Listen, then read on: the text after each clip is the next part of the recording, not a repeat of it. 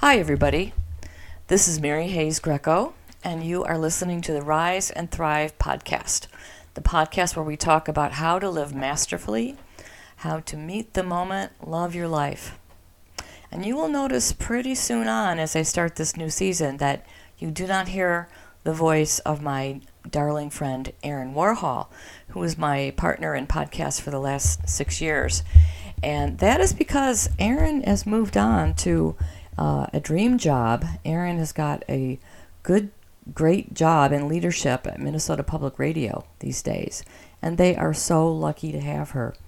And I am grateful for the 6 years that I had her because she's such an amazing interviewer and such an amazing student of life. But anyway, here I am. I'm here. And I'm here because, as my husband pointed out to me recently, people keep signing up for your newsletter. People keep downloading your podcast. Your numbers keep growing. Your audience keeps growing, and you haven't been saying anything, Mary. And that's just the truth. I haven't been saying anything for about 1.5 years because I went through some life.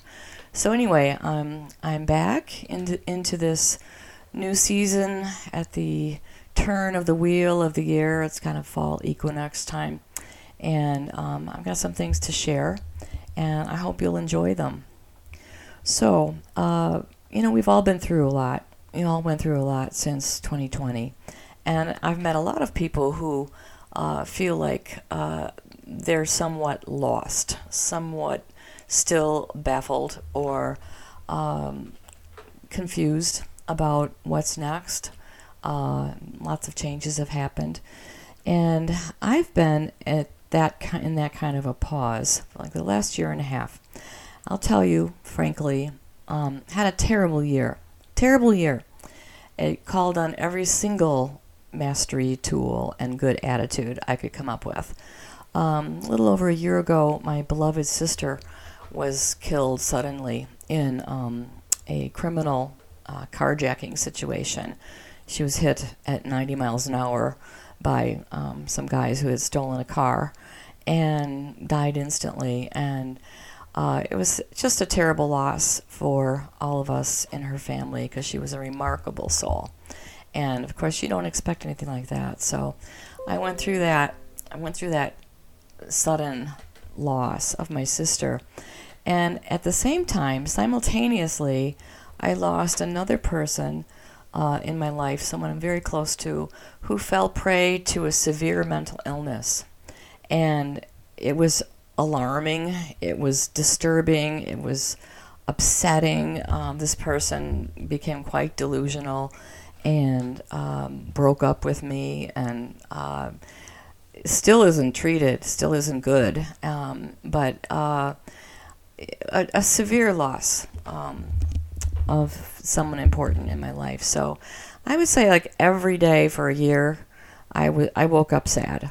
I just woke up sad every day for 1 year. And, life was otherwise good. Life is otherwise well supported, by people. And there was lots of good happening for me. But just that sad time of grief, which you can't really hurry, I've discovered. You can't really hustle out of it. It takes whatever it takes.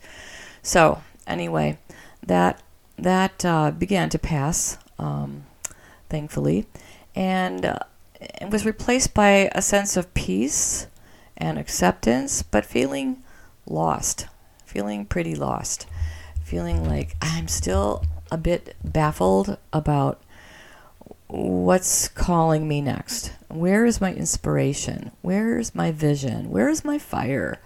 Miss it. I miss it. So anyway, I'm here now at the turn of the wheel, fall equinox, calling for new fire, lifting my sights up a bit to see some more light again, and I'm starting to write again, which is always good. So anyway, I'm glad you're here. I'm glad you tuned in. I wrote a piece recently from a strong experience that I had, and I would like to share it with you. So that is what is on offer today, and I'll be coming back. I'll be showing up again with my thinking out loud and my storytelling and my what about this kind of idea sharing. And thanks for being with me.